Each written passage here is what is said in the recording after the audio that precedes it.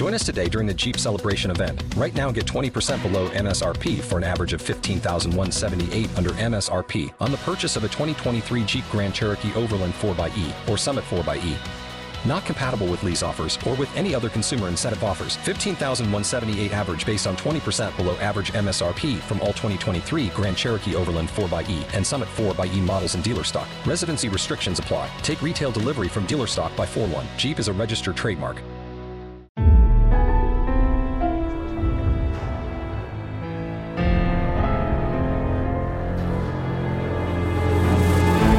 From NBI Studios, this is Truth and Justice, a crowdsourced investigation in real time.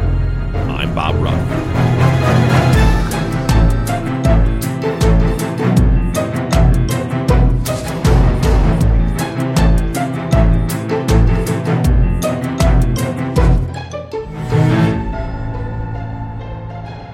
Katie, Youngster, Eva, and Jennifer were all around the area and involved in one way or another in Catalina's murder.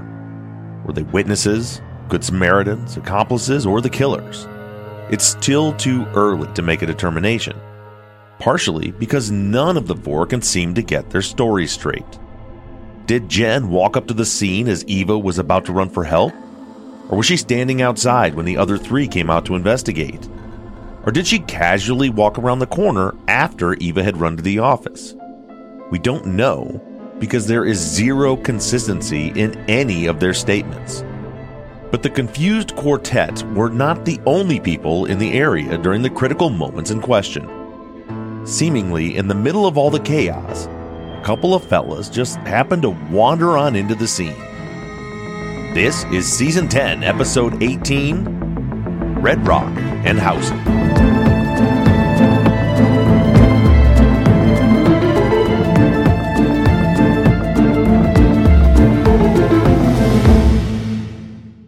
Texas Ranger James Holland is a legendary interrogator. They call him the serial killer whisperer. You can't hide those indications, and that's why yesterday I knew that he did it. But now, shocking interrogation tapes reveal how the super cop really operates. And that's why they asked me to come in, because I'm special. From Something Else, The Marshall Project, and Sony Music Entertainment, this is Smokescreen. Just say you're sorry. Listen and follow on Apple Podcasts, Spotify, Amazon Music, Stitcher, or wherever you get your podcasts. At first glance, Redrock and Howson appear to be, well, let's say, shady characters.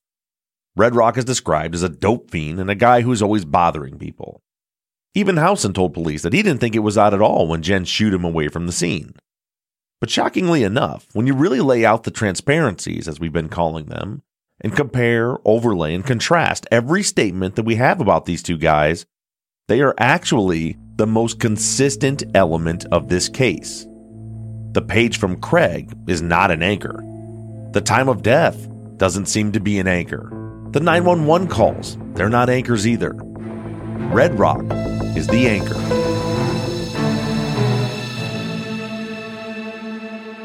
There was a time during this investigation when I really believed that Redrock and Howson were our most likely suspects in Catalina's murder.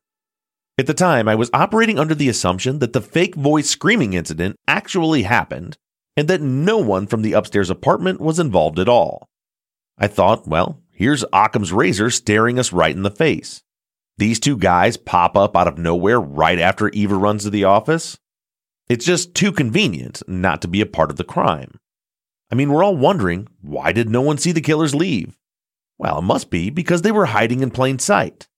My thought back then was that they must have hopped the fence when Eva ran off, saw Jennifer standing there and thought, oh shit, I thought we were alone, and Redrock quickly came up with a reason as to why he was there. It sounded like a plausible theory at the time, but I can tell you now that I am certain that this is not what happened. Before we get into Redrock's statement to police, I first want to refresh all of our memories on how Jennifer herself says that the interaction went. And I guess before I read Jennifer's statement, I need to at least point out that Youngster in his statement claims that Redrock and Howson were standing outside when he, Katie, and Eva all went out when they heard the screaming. Now, as I said before, I'm pretty positive that didn't happen, at least not in that way. I think that he probably saw Redrock and Howson through a window, but for what it's worth, that is what he said. The following is from Jennifer's first statement. In this version, when she returns from Janet's, she finds Eva standing out front yelling into the apartment, asking if everything is okay. They hear the strange voice and then Eva runs off. From the statement.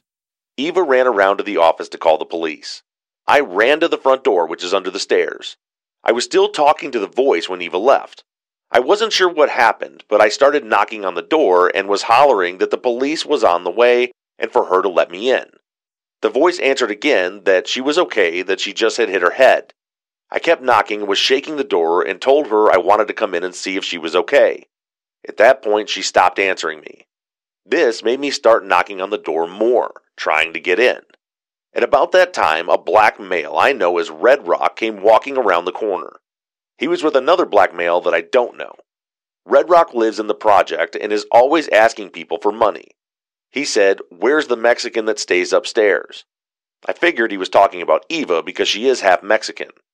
I told him Eva was asleep and for him to go home. I know for sure he smokes dope and I don't like him. I try to dodge him every time I see him. When I told him to go, he started asking me what was wrong and where was Eva and what was I doing. I just told him to go home, and then Redrock and his friend left.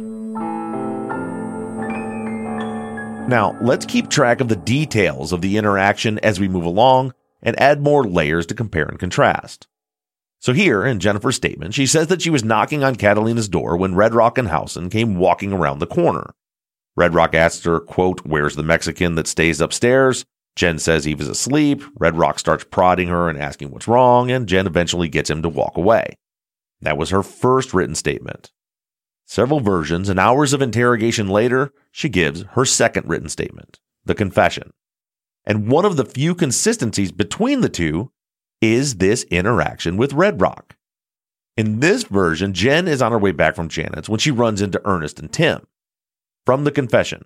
Ernest told me to go and knock on her front door. I went to knock on the front door and Ernest and Tim were by the steps. I knocked on the front door and she responded, "Who is it?" I said, "It's your neighbor from upstairs."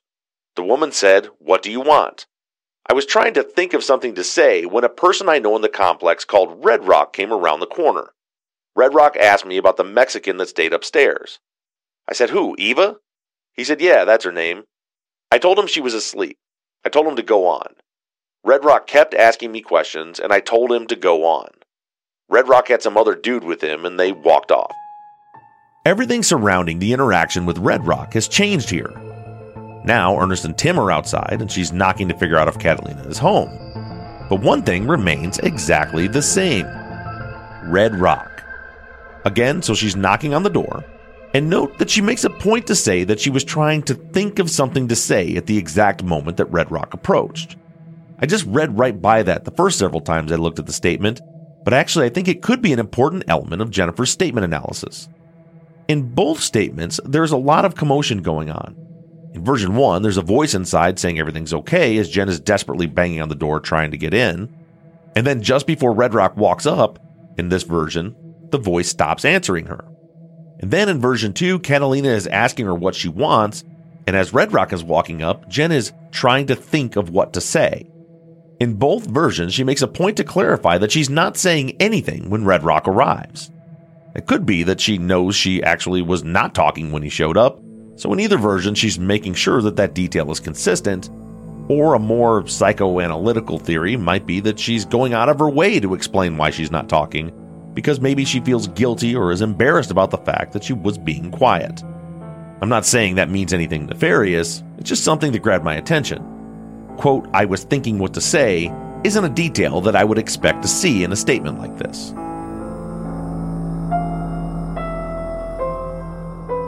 The Redrock section, however, is still spot on.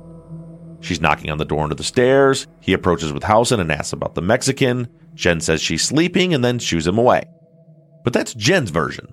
So let's take a look at what Redrock himself had to say. He was first interviewed on the day of the murder at the scene by Detective Swainson. And this is where we find out that Redrock's real name is Broderick Kent Smith. From the report. Officer Peekert indicated that 2 black males were said to be near the apartment earlier. Officer Peekert found these 2 males in the crowd that had gathered and brought them to this investigator. Officer interviewed each one of them separately. Redrock, Broderick Smith indicated that his friend, Howson Ram, came over to his house earlier this morning. Redrock said that he had made plans to assist a woman in the complex move furniture. Redrock and his friends walked to Wanda's apartment but did not find her car anywhere around. Wanda's apartment is allegedly in the vicinity of the complainant's apartment. After deciding that Wanda was not at home, Redrock said to Ram that he wanted to visit the Mexican girl that lives in apartment number 58. The two men walked to the apartment, and when they got there, they found Jen under the stairs near the complainant's apartment door. Redrock described her actions as nervous while at the same time trying to get Redrock to leave. Jen told Redrock that Eva was asleep and not to bother her. The men left the area, but 20 to 30 minutes later, they went back to Wanda's apartment to see if she was home yet to move her furniture. When they got to the area, a guy he knows from the complex said that they had found a body in an apartment. When they got to the area of the commotion, they realized that this is the apartment they observed Jen outside at the door. Redrock's story is spot on consistent with Jennifer. He's walking up to, quote, visit the Mexican girl that lives in apartment number 58, and he finds Jen under the stairs near Catalina's door. Jen then tells him that Eva's asleep, and she tries to get him to leave. Then he and Howson leave the area. Redrock says that he and Howson were gone for about 20 to 30 minutes before they returned to Wanda's and ran into someone who told them that a body had been found. Now, this is a statement that I would love to be able to use for our ever-changing timeline, but the problem is that any time given by a witness without an anchor isn't much use to us. Now, had Redrock said that he remembered looking at his watch, or that a particular TV show was on when he got back to his apartment, or anything like that, then we may be able to rely on the 20 to 30 minute estimate. But even still, he said that the man that he knows already knew that a body had been found at that point. So that could have happened an hour after the murder or 10 minutes after the paramedics arrived on scene. It's really not much help, even if the 20 to 30 minute window was accurate. Next up, we have another confirmation of Redrock's story and another timing issue in June Sage's statement, right after a short break.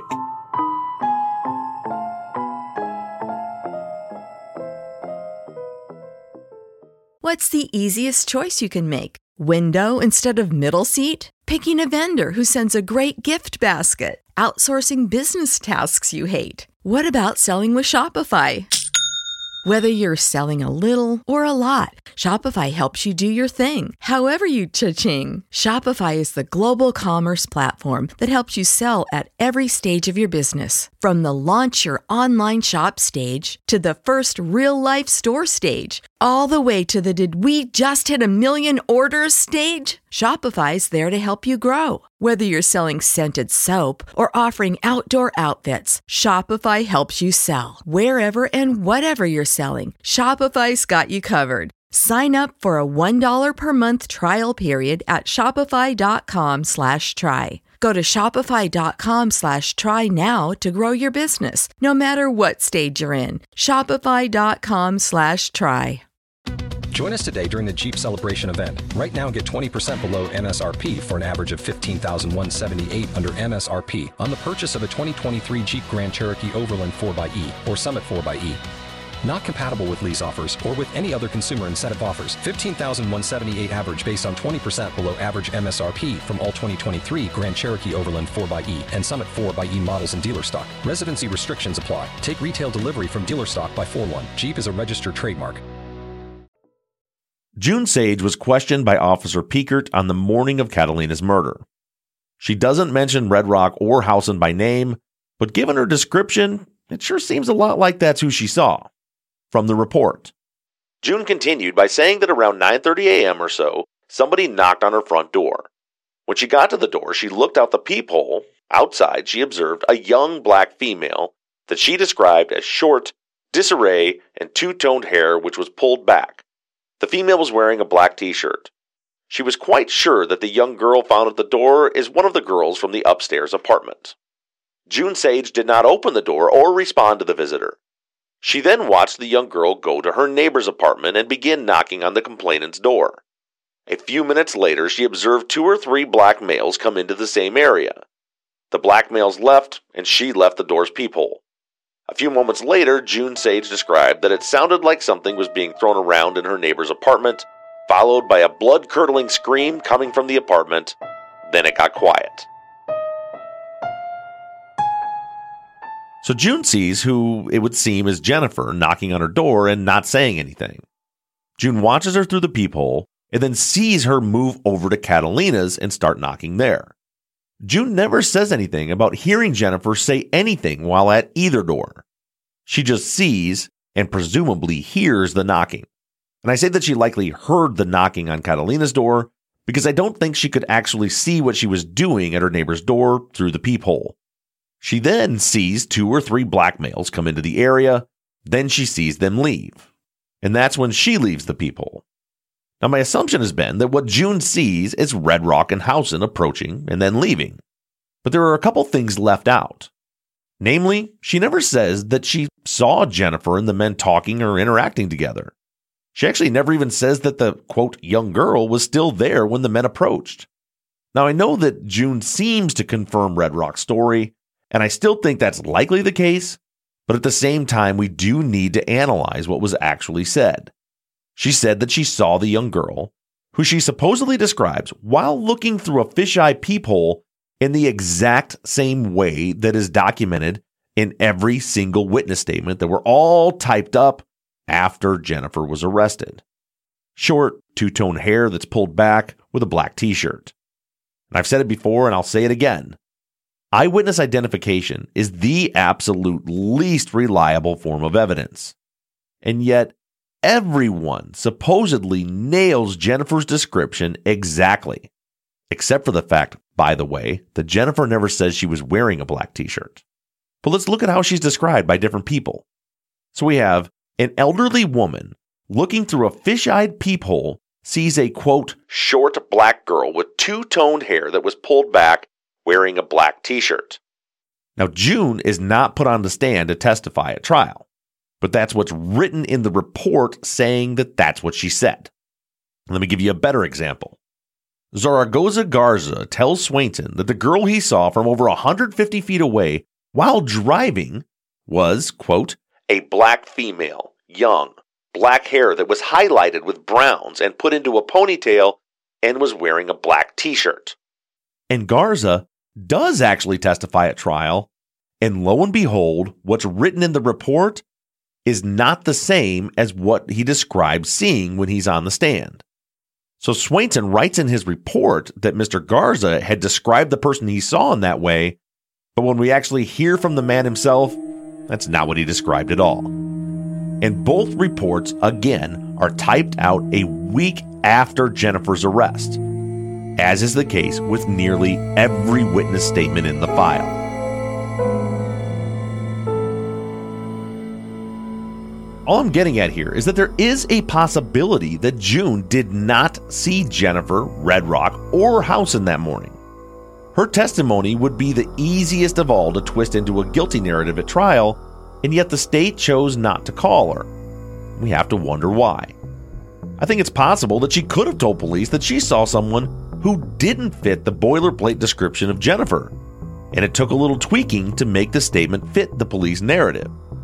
What if what she actually said was the same thing that Garza actually testified to in his own words? What if June said that she saw a lighter-skinned black woman in her 20s wearing a collared shirt? With all that being said, I realize that, it's bordering a little bit on conspiracy theory. But I also don't think that it's too far-fetched to consider that what's documented in the report isn't what June actually said. I think that we know that to be true in Zaragoza Garza's case. I mean, he testified under oath that what was written in the report is not what he actually saw. But we'll leave a pin in that for now and continue on with our look at Redrock and Howson.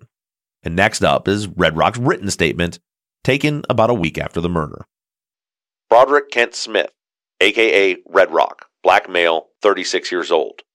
I have attained 11 years of formal education. I am self-employed. I was born in Houston, Texas. I have a twin brother named Roderick Kent Smith. I have another brother named Keith and a sister named Phyllis. They are also twins. I went to school through the 11th grade, and I presently live with my mother and father at the Green Arbor Apartments, unit number 208. My friends call me Redrock. I'm taking medication as I was diagnosed as having schizophrenia when I was 15 years old. I came over to the office at the Green Arbor Apartments this morning to speak with Sergeant Allen and give a statement. I spoke with Sergeant Allen's partner last week on Tuesday, a week ago, because investigators were at the apartments looking into the death of a woman.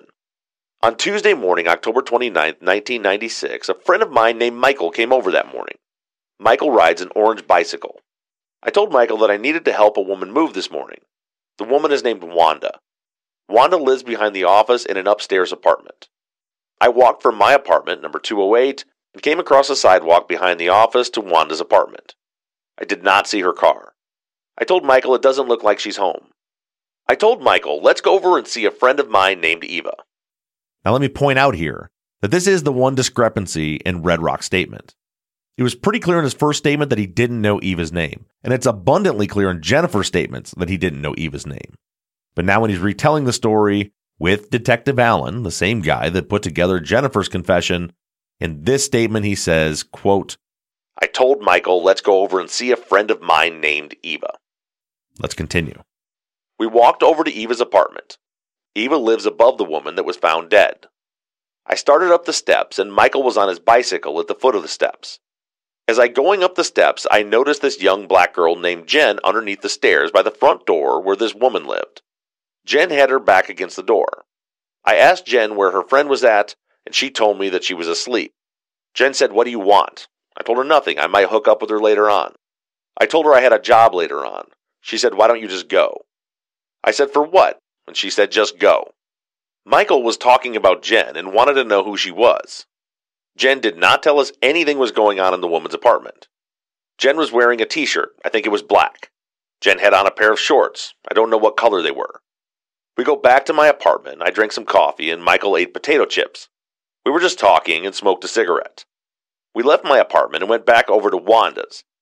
She was home this time. I asked her if she was ready to move. I saw Juan.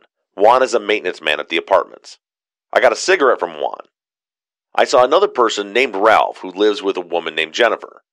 I was standing on Wanda's steps when Ralph appeared, and Ralph said someone must have got killed because he saw a policeman over by an apartment. Michael, Wanda, and I walked over to the location and found out that a woman had been killed. I heard someone talking, and they said they heard screams, and the woman inside said she had just fell. So the basics of Redrock's written statement, again, line up perfectly with his oral interview from a week earlier, as well as both of Jennifer's statements.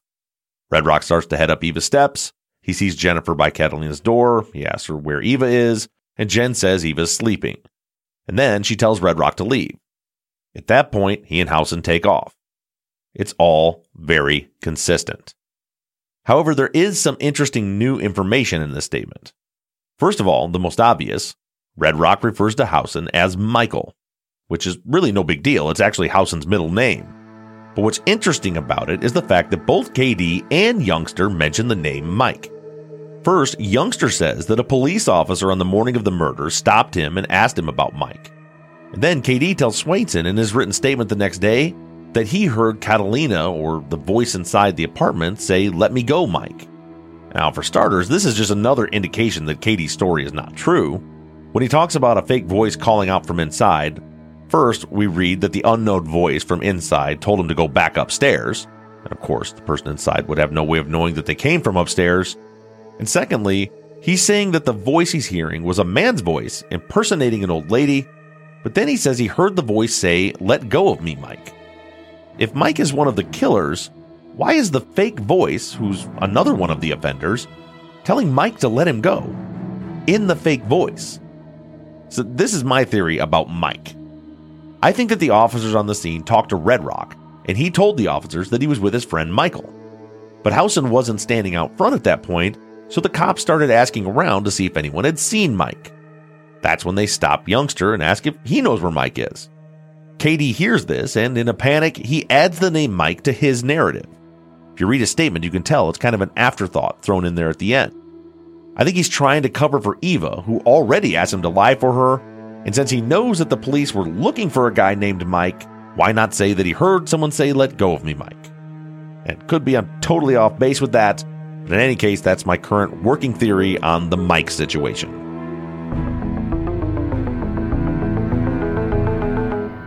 The second thing that I find interesting is that Redrock says that he gets a cigarette from Juan, the maintenance man, before Ralph tells him about the police being on scene. I'm not sure that it really means anything at all. I just find it a little peculiar that Juan, who was on the scene with Keith, didn't mention any of the activity. It seems like it would be kind of the talk of the complex at that point. But then again, from what Howson says, Redrock tends to get under people's skin. So it's definitely a possibility that Juan gave him the cigarette to shut him up and then got away from him as soon as possible so that he wouldn't get caught up in a conversation. And speaking of Howson, let's now move on to his statements. Howson Michael Ram was 19 years old at the time of the murder. He gave an oral interview to Detective Swainson on the scene on the day of the murder. This is the report from that statement. Howson Ram is a tall black male, 6'2", 180 pounds, white muscle shirt and dark-colored slacks. Howson indicated in his oral interview that he came to visit his friend Redrock. Howson at one time lived in this complex and knew Redrock from that time. Howson moved to the Burke address a few months ago.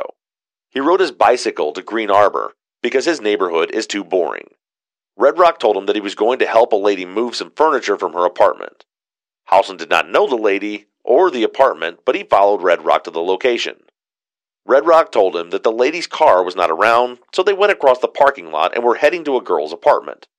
Howson had no idea where they were going, but he tagged along. Howson was under the impression that Redrock was going to meet up with a girl and attempt to get some sex. When they got to the apartment building, Redrock was heading up the stairs. Howson stopped at the end of the walkway where it meets the stairs. Standing under the stairs near the complainant's front door was a black female. The female had her hair pulled back and highlighted with color. Howson described her clothing as a black t-shirt and black jeans. Howson described her actions as looking through the steps of the stairway. Howson stated that he was too far from the two as they spoke to one another, but he could tell that the girl was trying to get rid of Redrock. Howson indicated that this is not unusual for people to treat Redrock in this fashion. Howson indicated that Redrock would get on other people's nerves, so he accepted what the woman was doing as usual. An agreement was made to meet this witness at a later time to obtain a written statement.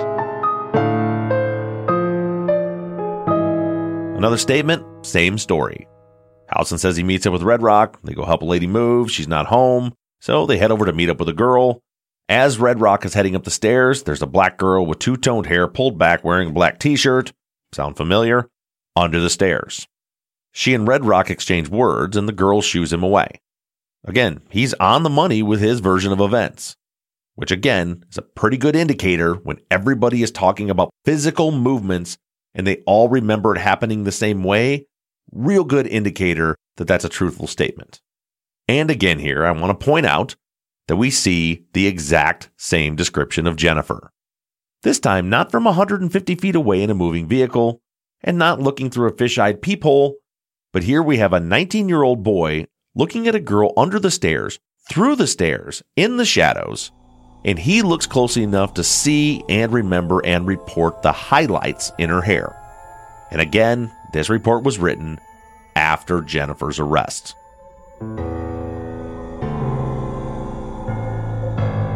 Now, to be clear, I'm not saying that Jennifer wasn't there when the interaction with Redrock took place.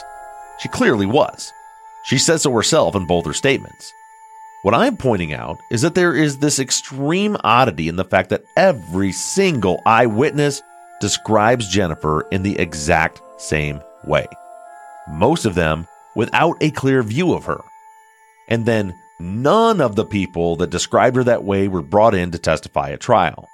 Except Garza, who again contradicts what Swainson wrote in his report. I'll explain in the closing of today's episode why all of this is relevant. But for now, let's hit the final point of our anchor, and that's Howson's written statement.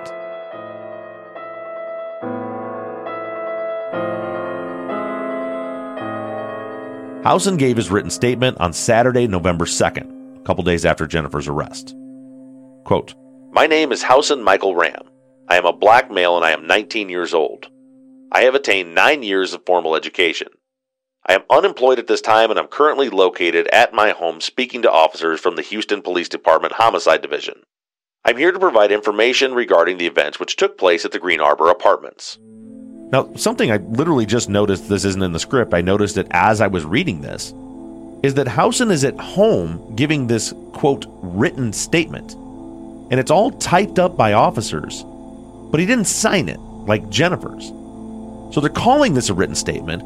It's written out as though he's speaking, but I don't think that it was actually written then and there. I don't think that it was typed up, printed, and signed by Howson. Just something to remember.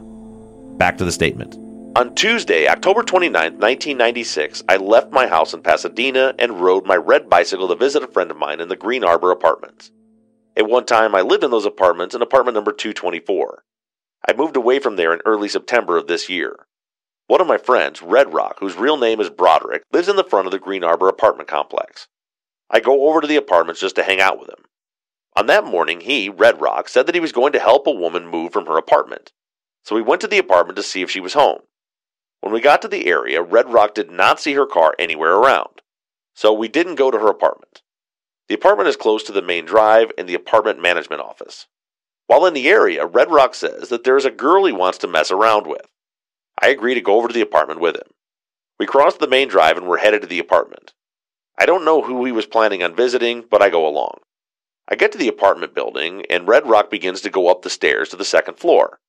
I stopped at the end of the sidewalk near the stairs. I see a girl wearing a black t-shirt and black shorts standing under the stairway. Officer Swainson handed me a photo of the black female. I immediately identified her as the woman under the steps. The girl stopped Redrock as he was going up the steps.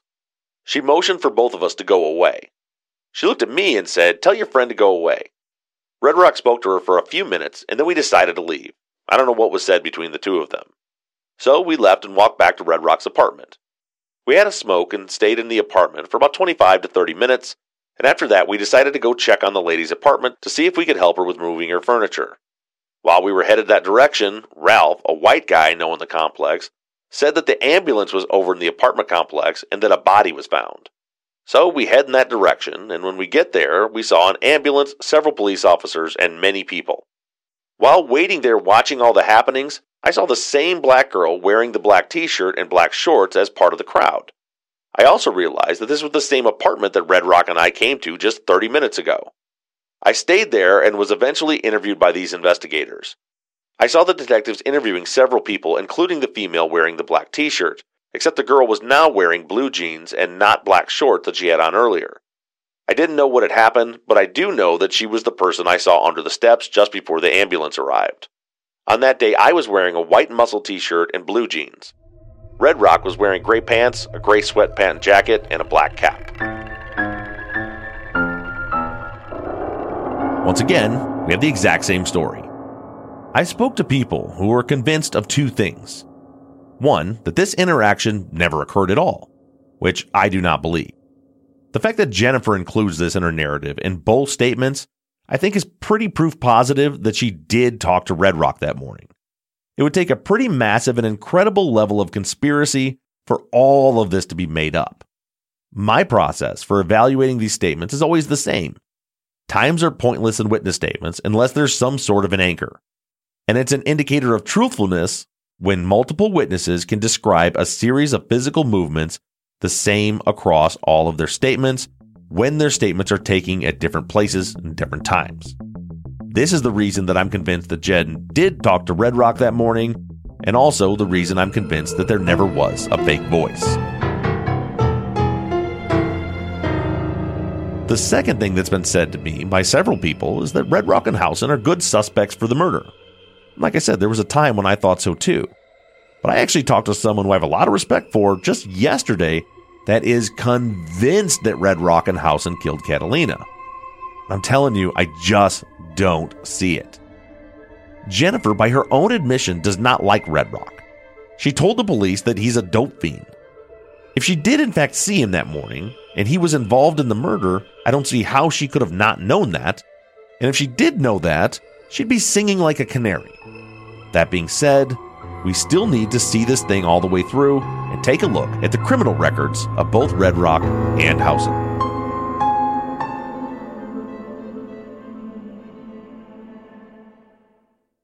Get ahead of the postage rate increases this year with Stamps.com. It's like your own personal post office. Sign up with promo code PROGRAM for a 4-week trial, plus free postage and a free digital scale. No long-term commitments or contracts. That's Stamps.com, code PROGRAM. At the time of the murder, Redrock was 36 years old and Howson was 19. Neither of them had any violent criminal history before the murder. In fact, as much as Redrock may seem kind of like a shady character, he actually only has one criminal charge in his entire life, and it happened 5 years before the murder. In 1991, Redrock was arrested and charged with possession of marijuana and delivery of less than 1/4 ounce of marijuana. And that's it. When I searched his record, at first glance it did seem like he had a hell of a rap sheet. But you got to be careful. There's another Broderick Smith with an extensive criminal record in Harris County, but it's not Redrock. This guy has a different middle name. Redrock's middle name is Kent, and a different birthday. Redrock was born in 1960. Redrock also has a twin brother with quite a record. Roderick, not Broderick, has spent his fair share of time in jail. But Broderick hasn't. Other than one marijuana charge, he's as clean as a whistle. Howson was first arrested 2 years before the murder for a misdemeanor criminal mischief. He was 17 at the time. He was arrested again 3 years after the murder in 1999 for a misdemeanor assault with bodily injury. And unfortunately, there are no details for this or actually any of his charges available on the Harris County website. After that, Howson seems to have stayed out of trouble for over a decade. He's arrested for another misdemeanor in 2012. This time the charge was evading arrest. And then the big one. Howson is in prison right now for 2 charges from 2018. 22 years after Catalina's murder, Howson was charged with a May 6, 2018 attempted sexual assault and a sexual assault on July 9th of that same year. He pled guilty to the charges in 2019 and was given a combined sentence for both of 7 years in prison.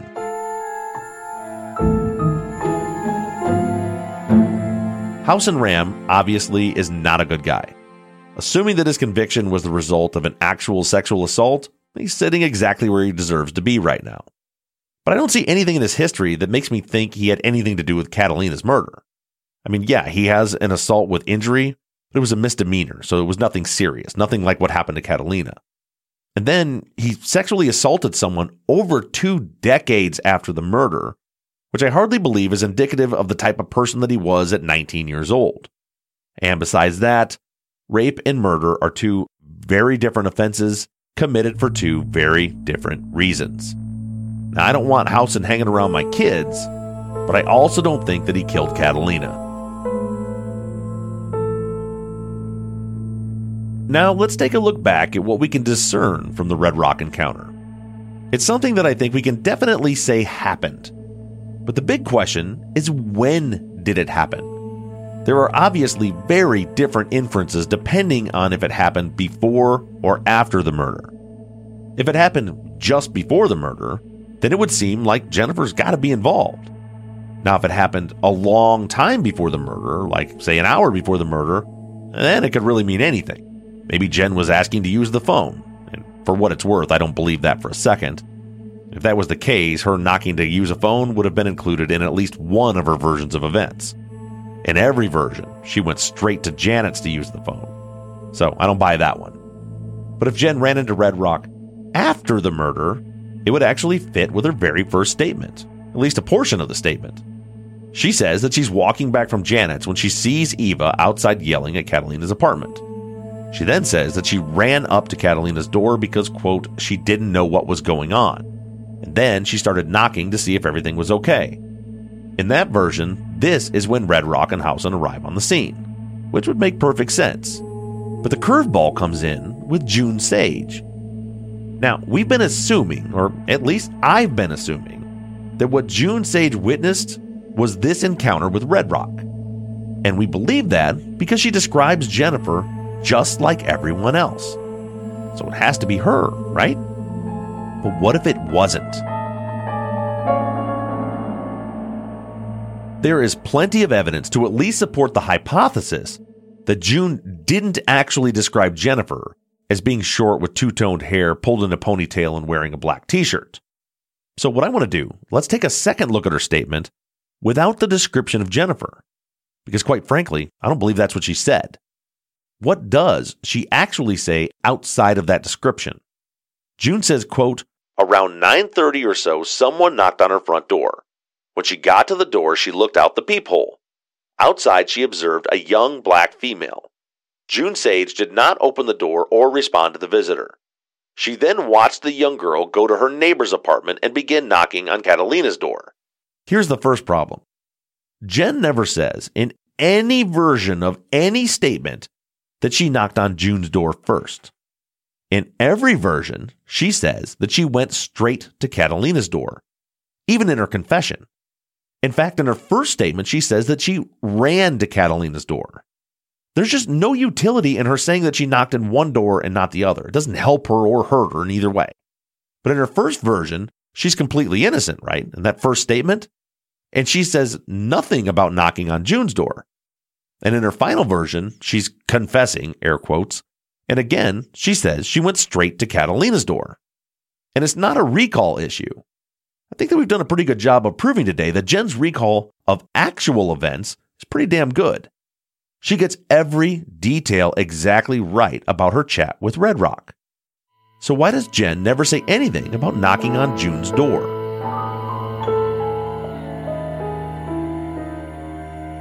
June goes on to say, quote, a few minutes later, June observed 2 or 3 black males come into the same area.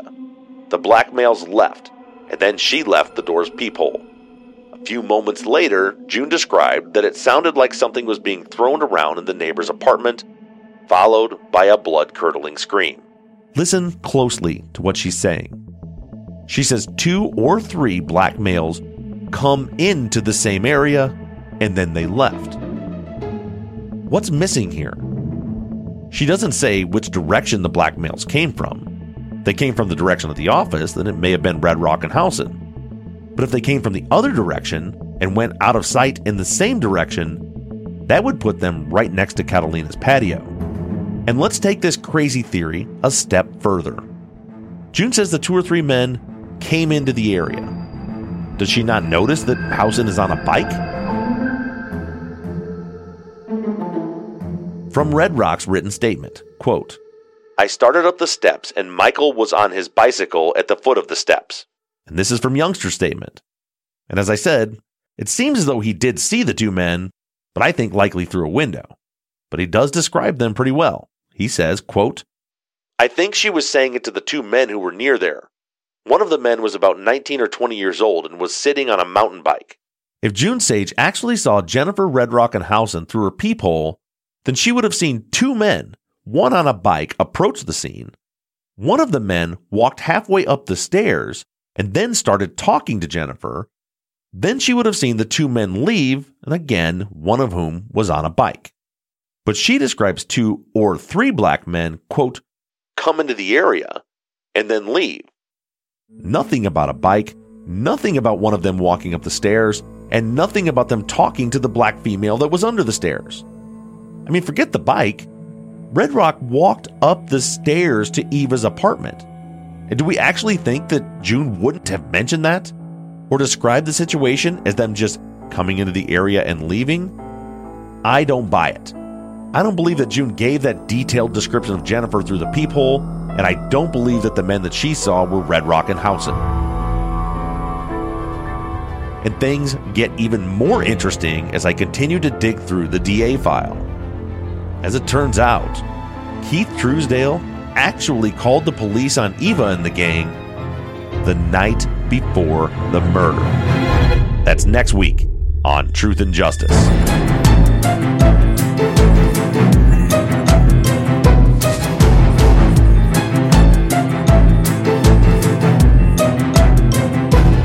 Truth and Justice is an NBI Studios production and is distributed by Wondery. Produced and edited by Mike Bussing and sound engineered by Shane Yoder. All music for the show is created, composed, and scored by PutThemInASong.com, who also mixed and mastered this episode. All of our font across all of our logos and banners were created by Tate Krupa of Red Swan Graphic Design. You can find more of Tate's work on Etsy. Thank you to Katie Ross of CreatedInTandem.com for designing, creating, managing, and maintaining our website, TruthAndJusticePod.com, where you can view all photos and documents discussed in every episode. And a big thank you to our transcription team: Pamela Westby, Kathy McElhaney, Charlena White, Kaywood Yomnick, Ginger Fiola, Edith Swanneck, Lindsay Pease, Erica Cantor, and Jen Reese Incandela. And as always, thank you to all of you for all of your engagement and support. If you like the show and you'd like to support us, you can do so in a number of ways. To financially support the show, you can go to patreon.com/truthandjustice. On the Patreon page, you can pledge as little as $3 a month, and we also have reward levels. For just $5 a month, you get access to ad-free versions of all of our episodes and behind-the-scenes videos of the creation of our Friday follow-up episodes that always include 10 to 30 minutes of pre-show bonus chat. Other reward levels include t-shirts, hats, and even the opportunity to co-host one of our Friday follow-up episodes. To become a patron, just go to patreon.com/truthandjustice. You can also help us out by going to iTunes and leaving us a 5-star rating and review. And lastly, you can always support us by supporting the companies that sponsor this program. If you have a new case that you'd like us to consider for future seasons, you can submit your cases on our website, truthandjusticepod.com. Just click on the case submission button and fill out the form. And the most important thing that you can do is to engage in our investigations. You can keep in touch with us through our email at theories@truthandjusticepod.com. You can like our Facebook page or join in on the conversation on the Truth and Justice Podcast fans page. For all of you tweeters, you can connect with us on Twitter at TruthJusticePod. And I personally can be found on social media at BobRuffTruth, and Mike can be found at MurbGaming, MURRBGAMING. Don't forget that we always have our 24/7 voicemail line open for questions, comments, or tips on our cases. That phone number is 269-224-2833. However you do it, stay engaged, stay in touch. But as for now, I'm signing off. I'm Bob Ruff, and this has been Truth and Justice.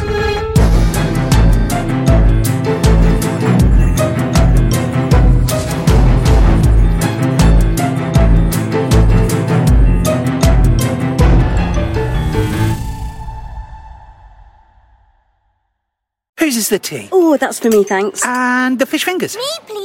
Over here, you two! Dobby's restaurants have great deals on lots of tasty products. That's it! Mind your backs, please! Making them feel even greater. Left a bit, careful of that! So kids' meals feel larger than dining tables. Set it down, gently, gently! Whoa! Find great value every day in-store, like Kids Eat Free. After all, spring's a big deal at Dobby's Garden Centres. Anything else? Have you got a bigger fork?